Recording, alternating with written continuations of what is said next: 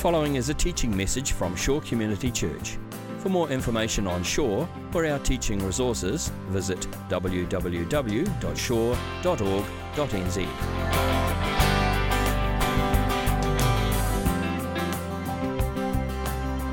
Today we're in the book of Acts, so we're going to carry on our series through this book of the Bible. We're looking at the stories of the early church and the way in which the church and the mission of God through Jesus got going in the first century. Acts 15 is where we're going to be today. So as you're opening your Bibles to Acts 15, Catherine's going to come and read this passage for us. Thank you, Catherine. Acts 15, verses 1 to 21.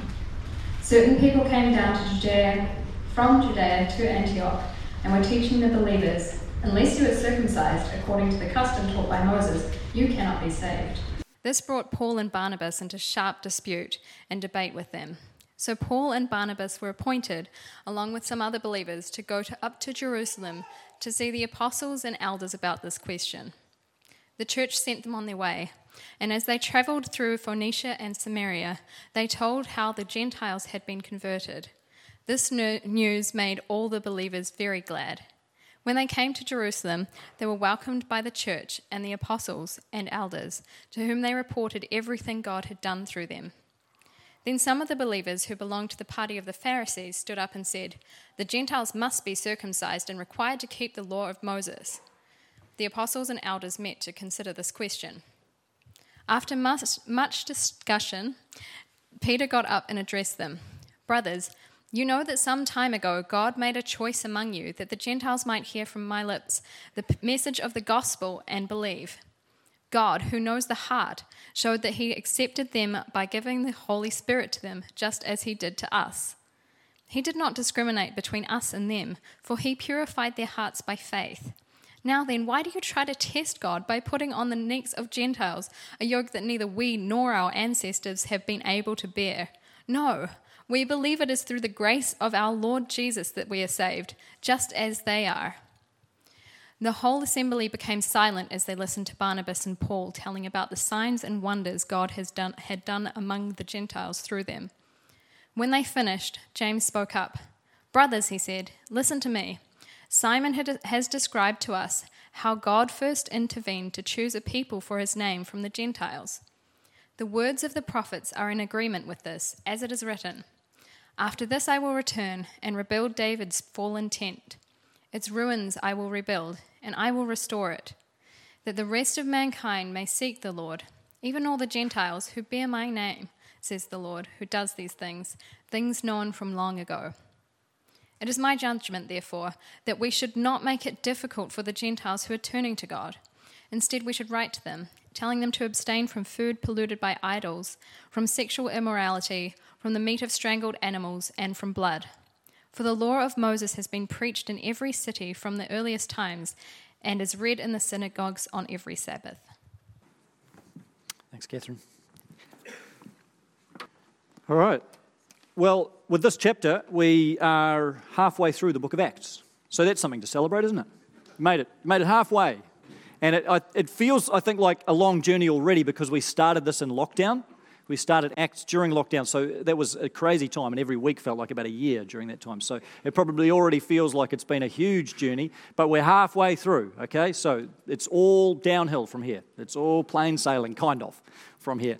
But this passage in Acts 15 is a really important one in the book of Acts. It's right in the middle of the book, so it's the center of the book structurally, and it's also the center of the book theologically.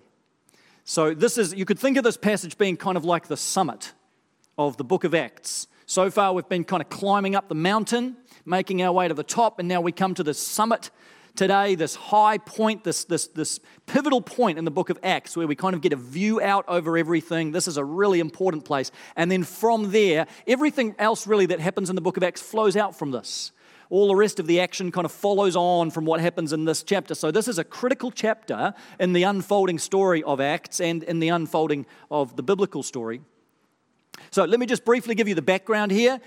We've had Paul and Barnabas going out on this missions trip, and we talked about that last week. They've gone out, they've shared the gospel, they've planted these churches. There's a whole lot of people that have become Christians, and most of the people that have become Christians are Gentiles.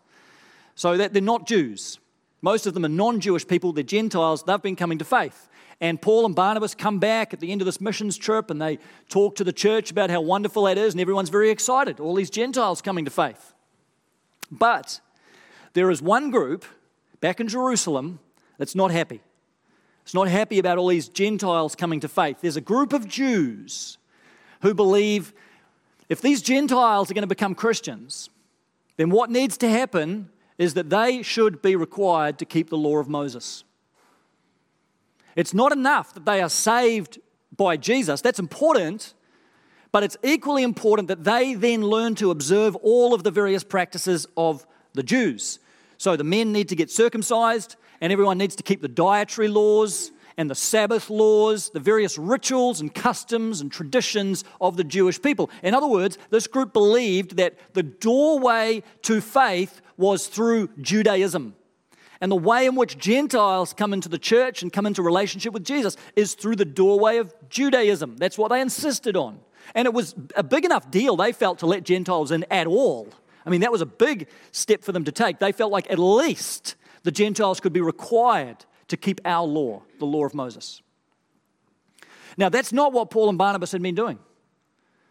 As they'd been sharing the gospel with these Gentiles, they had put no such requirements on Gentiles. They had not required them to keep the law, not required them to be circumcised, none of those things. They just told them to follow Jesus, place their faith in Christ, and they'd be saved. That was it. So this then brings Paul and Barnabas into conflict with this group in Jerusalem that were claiming the Gentiles need to keep the law. And this became such a huge conflict in the church. Paul and Barnabas said, we've got to go down to Jerusalem and get this sorted out. We need to go and meet with the church leaders. We need to meet the apostles. We need to meet the leaders of the church in Jerusalem and hammer this issue out. Otherwise, it's going to split the church. So Paul and Barnabas go down to Jerusalem and they meet the elders there. And there's a huge meeting that's convened, a huge council. It's called the Jerusalem Council.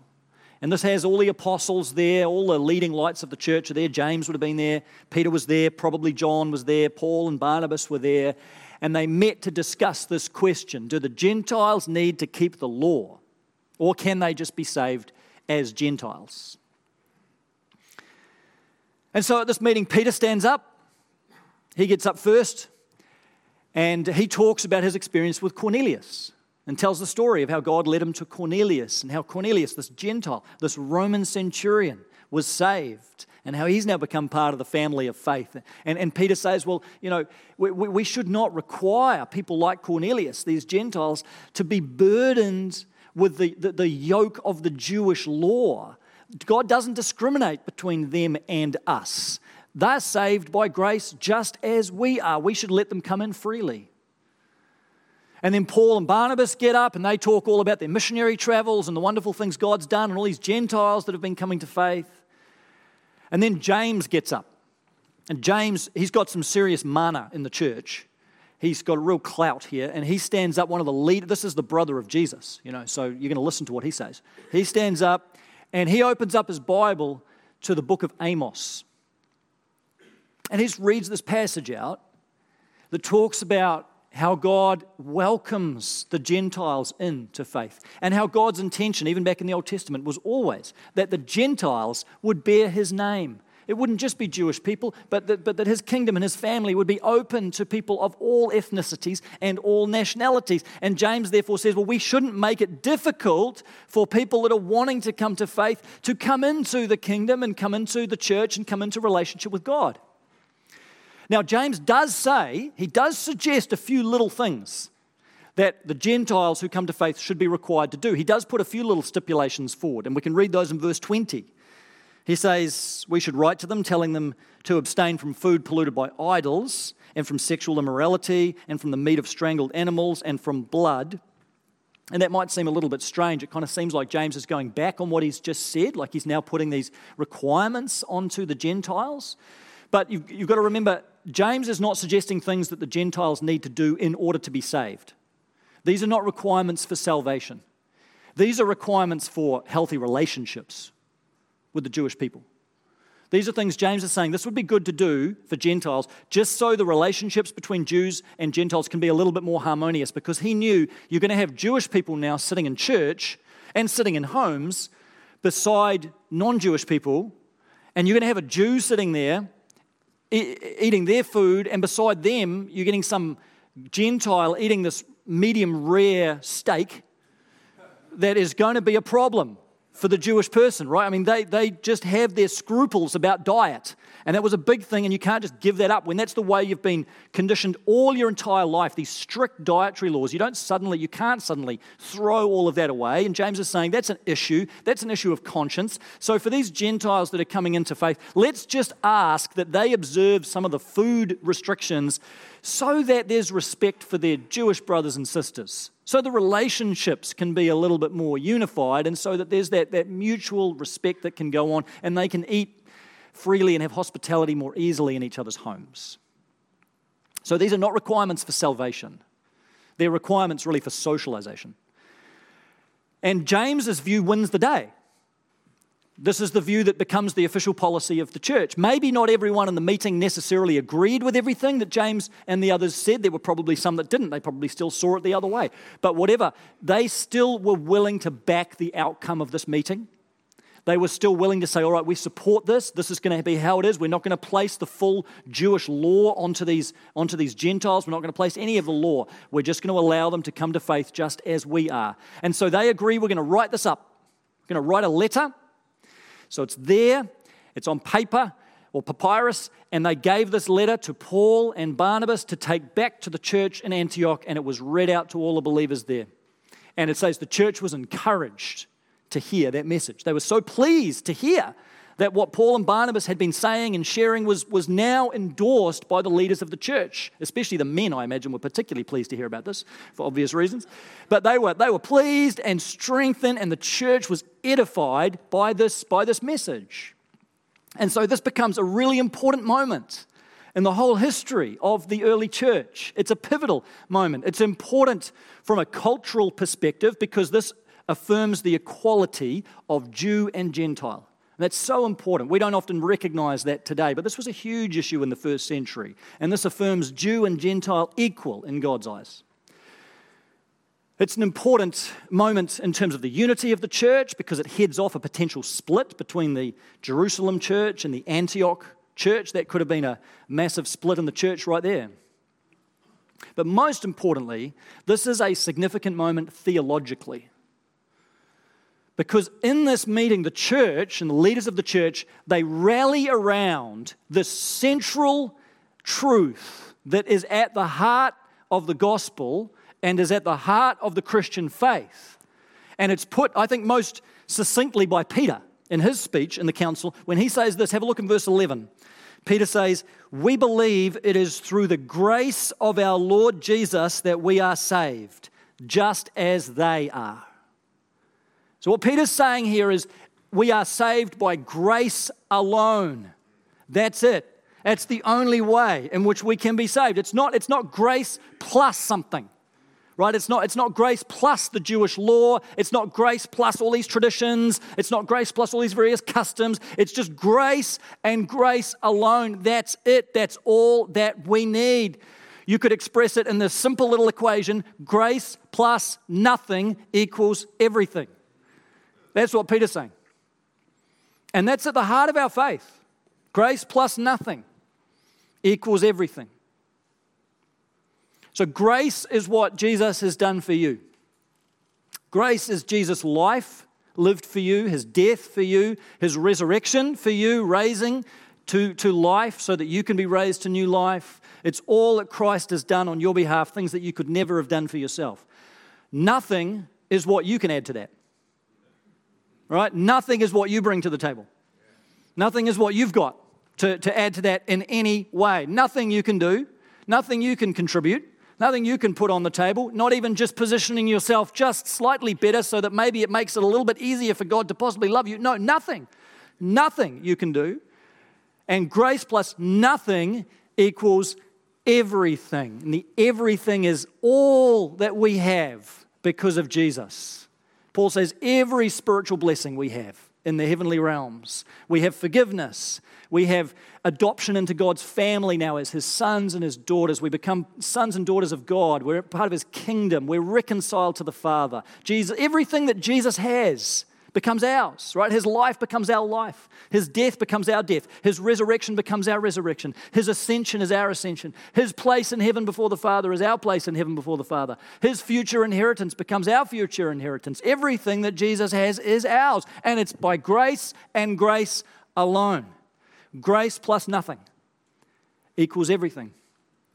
That's what Peter was contending for. That's what the church agreed to. That's what the church has affirmed down through the ages, because it's right here in the pages of the Bible. Now, there have always been people who have resisted that. There have always been people who have maybe felt like it's just too good to be true, or just like, surely there must be something that I can do. Surely it can't be absolutely nothing that I can bring. There must be something I could do. In Paul's day, it was these Jews arguing that maybe we could just put the Jewish law in there. Grace plus the Jewish law equals everything. People have done this all through history. Fast forward to the 16th century. You've got preachers going around towns selling indulgences and trying to convince people that if you just buy this indulgence and put your money in the coffer, then all of your sins can be forgiven and you can be totally restored to this state of innocence. And you can also get your relatives out of purgatory and get them to heaven as well, all by just paying your money, putting it in the box. So it was grace plus indulgences equals everything. And see, people like that will never tell you that grace is wrong. Yeah, we need grace. We need Jesus. It's just that that's not enough. It also needs whatever. And that's what led Martin Luther in the 16th century to nail his 95 Theses to the Wittenberg door, protesting against the sale of indulgences, become such a champion of grace alone, contending for that doctrine. And Luther wasn't making up some new doctrine, was he? He was affirming what you see right here. He was affirming the truth of what Peter says in Acts 15 and what the Bible says a multitude of times in a multitude of ways, that we are saved by grace alone, aside from any works. And this is what Luther campaigned so vigorously for. We are saved by grace alone. He put it succinctly in one of his Christmas sermons when he said this: "He who does not receive salvation purely through grace, independently of all good works, certainly will never secure it." In other words, the minute that we even try to add something, the minute that we try to add something, some act, some deed, some law, we have undermined the sufficiency of what Jesus has done. We've undermined the sufficiency, and we can't receive grace until we receive grace and grace alone. Now, I think today we have a bit of a different problem. I think there's something else today that is disrupting that equation. I think there's a different error that has crept into the church, a different kind of heresy that we're dealing with today. I would say, maybe I'm generalizing a little bit, but I would say in general, most Christians today are okay with the idea that we are saved by grace alone. Right? I think most of us would agree with that. We know there's nothing I can do. We're saved by grace alone. Understand that. We certainly don't want to put anything else in someone's way who's becoming a Christian. We want to say, you just place your faith in Jesus. You can become a Christian. We're good with that. Salvation by grace alone. I think the problem today comes after we become a Christian. I think the problem now is that once people become Christians, they then start to think, for some reason, that grace is not enough. And after we are saved, we then start to think, well, there must be something that I can do to contribute to my salvation. There must be something I can do to sort of maintain my standing with God, maintain my favor with God somehow, keep myself in God's good books. I know that it was grace that got me in, but I'm not sure that grace is going to keep me in. I think I'm going to have to do something else. And so we start taking the nothing and we start making it something. And so it becomes grace plus living a good Christian life equals everything. Grace plus praying at least 3 times a day equals everything. Grace plus reading my Bible every day equals everything. Grace plus sharing my faith once a week equals everything. Grace plus not drinking or smoking or swearing equals everything. Whatever, you fill in the gaps. We put these other things in there. And I mean, these are all good things, right? Nothing wrong with that, of course. I mean, reading the Bible, that's great. Kicking our old habits, that's great. Praying, these are good things. These are right. These are healthy. The problem is we try and put them into that equation. The problem is that we try to make those things, or we subtly start thinking those things, are the basis of my relationship with God. And that is what is keeping me in God's presence and in relationship with Him. And that's fundamentally undermining grace plus nothing equals everything. Now, I think there's a couple of different forms that this takes. Now, I find it helpful to think about this in terms of a particular image. Think of the image of a treadmill. I think a lot of Christians feel like they're on a treadmill. You know, we just constantly feel like there's all these things that we need to do in order to maintain our relationship with God. We've got to pray, we've got to read the Bible, we've got to go to church, get baptized, we've got to give money away, we've got to help the poor, we've got to serve, we've got to go to a life group, got to do all these things. We're just constantly bombarded with all these things I've got to do to be a good Christian. It's just a lot, you know, and you go to church every week and you hear another sermon about something else you're supposed to do from someone like me that's standing up telling you those things, and you feel like there's just a lot coming at me. I feel like I'm constantly running on this treadmill just to sort of keep it going here in my faith. Now, I think there's a very small group of Christians that feel like they can do that. That feel like they've got, maybe you feel like this. You're like, actually, I can handle this treadmill. I'm good. I've got it. I've got all my spiritual practices going on here. Go to church attendance. I'm praying. I'm reading the Bible. I'm serving the poor over here. I'm helping at the food bank here. I'm helping at the homeless shelter over here. Doing all these things. I've got it. I can handle this. I'm good. So some of you may feel like you are handling the treadmill. The problem for you is that is exactly what the Bible calls self-righteousness. When we start to think that it's my own religiosity that is maintaining my relationship with God, when we start to think it's my own keeping of rules and laws and whatever else that's keeping me in good standing with God, that's self-righteousness. That's thinking that it's my righteousness that's the key factor in my relationship with God. That's exactly what the Pharisees believed. And Jesus had some pretty stern words for them. But they were great law keepers. They were great on the treadmill. They ran on that thing all day long. They kept all the rules, and then they just made up other rules to keep so that they wouldn't break these rules over here. They were expert law keepers. But Jesus said to them, you have missed the whole point. You've missed the whole reason that I came. And the problem, of course, with self-righteous people is they then start looking down their noses at other people, don't they? You find this a little bit? You know, you just start looking down at other Christians that are not measuring up to where you're at. And you're like, well, you know, they're not doing so well. I bet God is a bit less pleased with them. At least I'm kind of maintaining it here. I may not be as good as that super spiritual person, but I'm a lot better than them. So I'm feeling pretty good about myself. So that's the self-righteous. Now, there is another category of people, and I think this is a much bigger category of people today. And these are Christians who start out running on the treadmill. And they start out trying to do all this stuff, and then after a while, they just figure out this is just really, really hard. It's just hard. It's hard being a Christian, or that kind of Christian. It's exhausting. There's just never-ending demands of what I should do and who I should be, and I just feel like I've always got to just do this stuff to try and maintain my relationship with God. And after a while, they either step off the treadmill or they fall off the treadmill, and they just sit there with their head in their hands wondering where they've gone wrong. And they feel like they're a failure because they can't measure up to the expectation of what they're supposed to be a good Christian. And they feel condemned. These are people who are self-condemned. I remember preaching in a church in the US, and a young woman came up to me after the service, and with tears in her eyes, she said, I just don't feel like I can ever do enough to please God. Now, she's living in a place of self-condemnation, where she feels like she's tried the treadmill, and every so often she tries getting back on the spiritual treadmill, but it just doesn't work, it's too hard, and she ends up just standing there again, just wondering why God has this look of disappointment on his face when he looks at her. Now, some of you might feel that way. You feel like you're just a bit of a failure as a Christian, and that God's fundamental attitude towards you is one of disappointment. That's a horrible place to live. That's a horrible kind of Christianity, but it's where a lot of people live. It's the kind of faith a lot of people have. So you've got these two groups. You've got the self-righteous and you've got the self-condemned. And in many ways they are different, but in one fundamental way they are the same.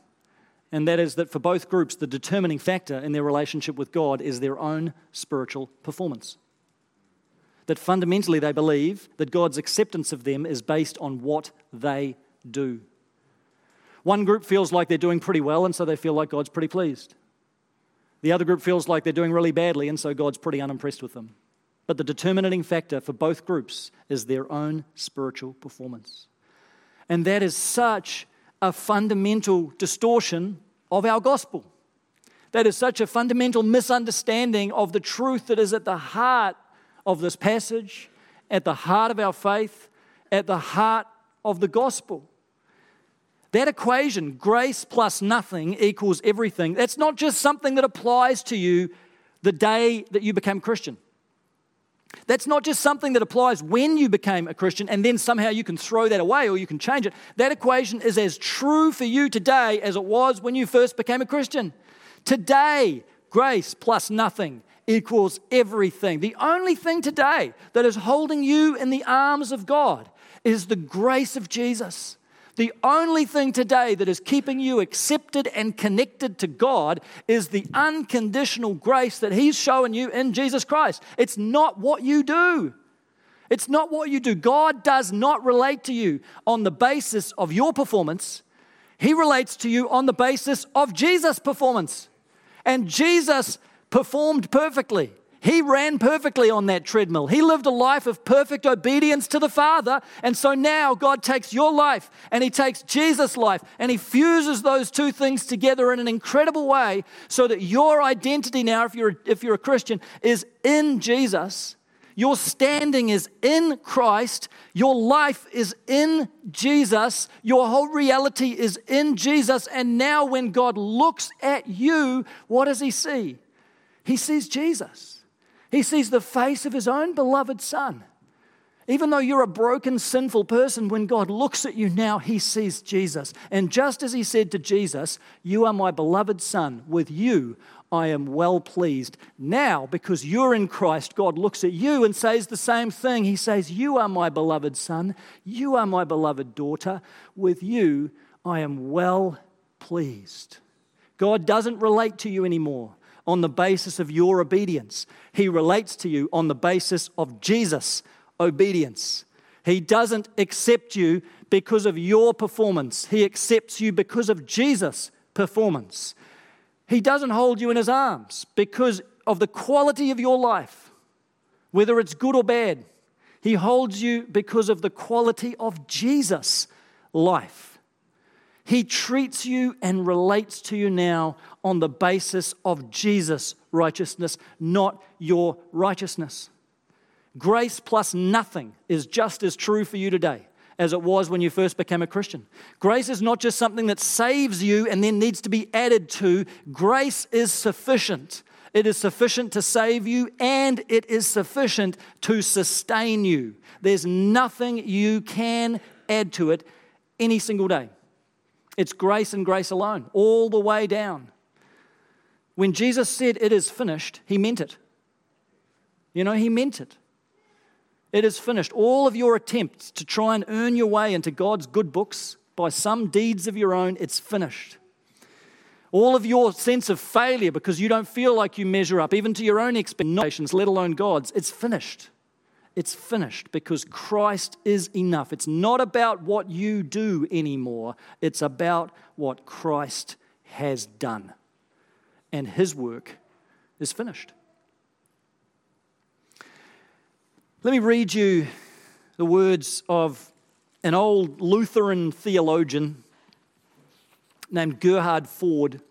He wrote this at the end of his life. And he looked back on his life and reflected on where he'd been and how far he'd come. He said, "Am I making progress? If I'm really honest, it seems to me the question is odd, even a little ridiculous. As I get older and death draws nearer, it doesn't seem to get any easier. I get a little more impatient, a little more anxious about having perhaps missed what this life has to offer, a little slower, harder to move, a little more sedentary and set in my ways. Am I making progress? Well, maybe it seems as though I sin less, but that may be only because I'm getting tired. It's just too hard to keep indulging the lusts of youth. Is that sanctification? I wouldn't think so. But can it be, perhaps, that this is precisely the unconditional gift of grace that helps me to see and admit all of that? I hope so. The grace of God should lead us to see the truth about ourselves and to gain a certain lucidity, a certain humor, a certain down-to-earthness. You hear what he's saying? You know, we focus so much on our own spiritual progress and our own spiritual performance and how far we've come and how far we've got to go, and we worry so much, I'm not doing enough, and am I really growing enough as a Christian, and have I really made progress? And we can fixate on these things. We fixate so much on our own spiritual progress that the focus becomes more about what I'm doing for God than what God has done for me. We become the center of the whole equation rather than the grace of God. But growing deeper in the unconditional love of God, that is what spiritual progress looks like. It's not just about trying to be a better person, better Christian, more virtuous kind of person. It's about growing in the grace of God and letting that grace take hold of our lives more and more deeply. That is progress. That is sanctification. And the beautiful thing is that the more we bask in the grace of God, the more deeply we drink this in, the more that it provides for us the real motivation for obedience. See, if you're just obeying God out of fear, if you're obeying Him just out of legalism or some sense of obligation or some sense of self-condemnation or self-righteousness, it's a very weak engine. It's a very weak engine to get you anywhere in your Christian life. But if you are really apprehending the grace of God and being apprehended by the grace of God, that provides a far deeper and richer motivation to pursue Christ out of gratitude for all He's done for us. We don't obey God in order to be accepted by Him. We obey God because we are accepted by Him. We don't obey God in order to get Him to love us more. We obey Him because He already loves us unconditionally and completely. We don't obey Him in order to gain greater security with Him. We obey Him because we are already absolutely secure in Christ. And now, out of that security, out of that freedom, we can obey and we can pursue Christ, not out of legalism and obligation anymore, but out of gratitude and joy because of all that He's done for us. So I want to just encourage you this morning that if there's any way in your life that you are still living on that performance treadmill, whether you feel like you're running on the treadmill or whether you feel like you've fallen off the treadmill, if that is still the way that you're thinking about your Christian life, I want to just beg you to throw away the treadmill. Just get rid of the treadmill this morning. Demolish the treadmill because it is such a distortion. It's such a corruption of our faith, and it will do you damage. It'll damage your soul. You will never feel like you can really do enough to measure up. It's such a losing battle. Get rid of the treadmill and come back again to those three fundamental words at the heart of our faith and at the heart of this passage. Grace plus nothing equals everything. Just let God speak those three words over your life again. Just hear the power of those three words. Even as I'm saying this, I'm praying that God would just solidify those words in your life, that you would hear Him speak grace to you again and remind you of all that Christ has done for you. Grace is not what you do, it's what has been done for you by Jesus, His life, His death, His resurrection. I pray you'd be able to hear that word nothing spoken again in a good way, but that God would really speak that into your heart and remind you there's nothing you can do to make God love you any more than He already does. Nothing. There's nothing you can do to make God love you any less than He already does. You'll never be any more acceptable to God than you are right now because He accepts you just as you are. There's nothing you can do. And then hear Him speak over your life the word everything. That everything Jesus has is yours. Just soak again in the richness of all that Jesus has provided for you. Grace plus nothing equals everything. I pray that we would be able to bask in that reality, that we'd be able to live out of that place more and more deeply and enter into the richness of all that Jesus has done for us. I pray it wouldn't just be words anymore for us, wouldn't just be an equation on screen, but this would be the living reality of our lives, that we would be people of grace, not just saved by grace, but living deeply in the grace of God every day of our lives. Let's pray.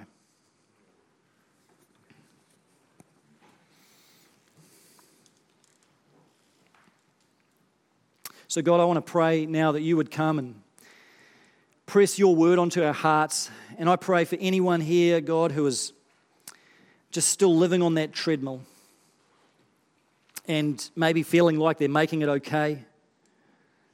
I pray even those that are, God, even those that feel like they're doing just fine in their Christian life, I pray, God, you would remind them today that it is purely your grace that is sustaining them.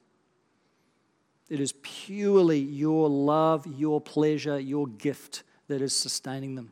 And God, for those here in the room who just feel like you are looking at them with a look of disappointment on your face, I pray, God, they would be able to lift up their eyes today and just hear you saying again to them, you are my son, you are my daughter, whom I love.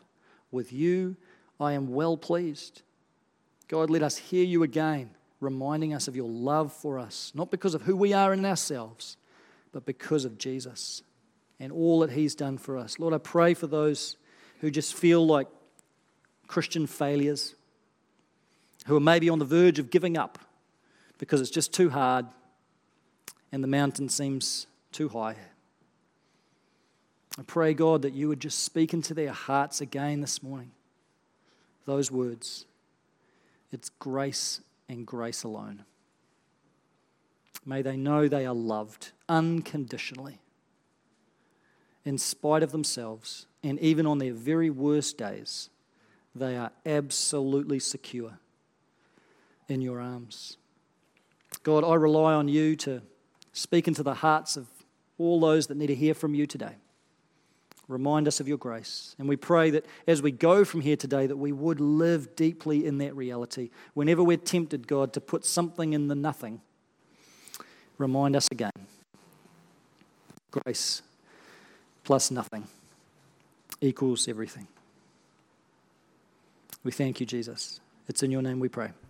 Amen. This has been a teaching message from Shore Community Church. For more of our teaching resources, or to donate to our teaching resource ministry, or for more information on Shore Community Church, visit www.shore.org.nz.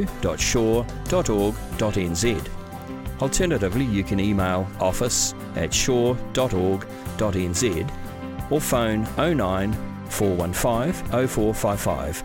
Thank you for listening.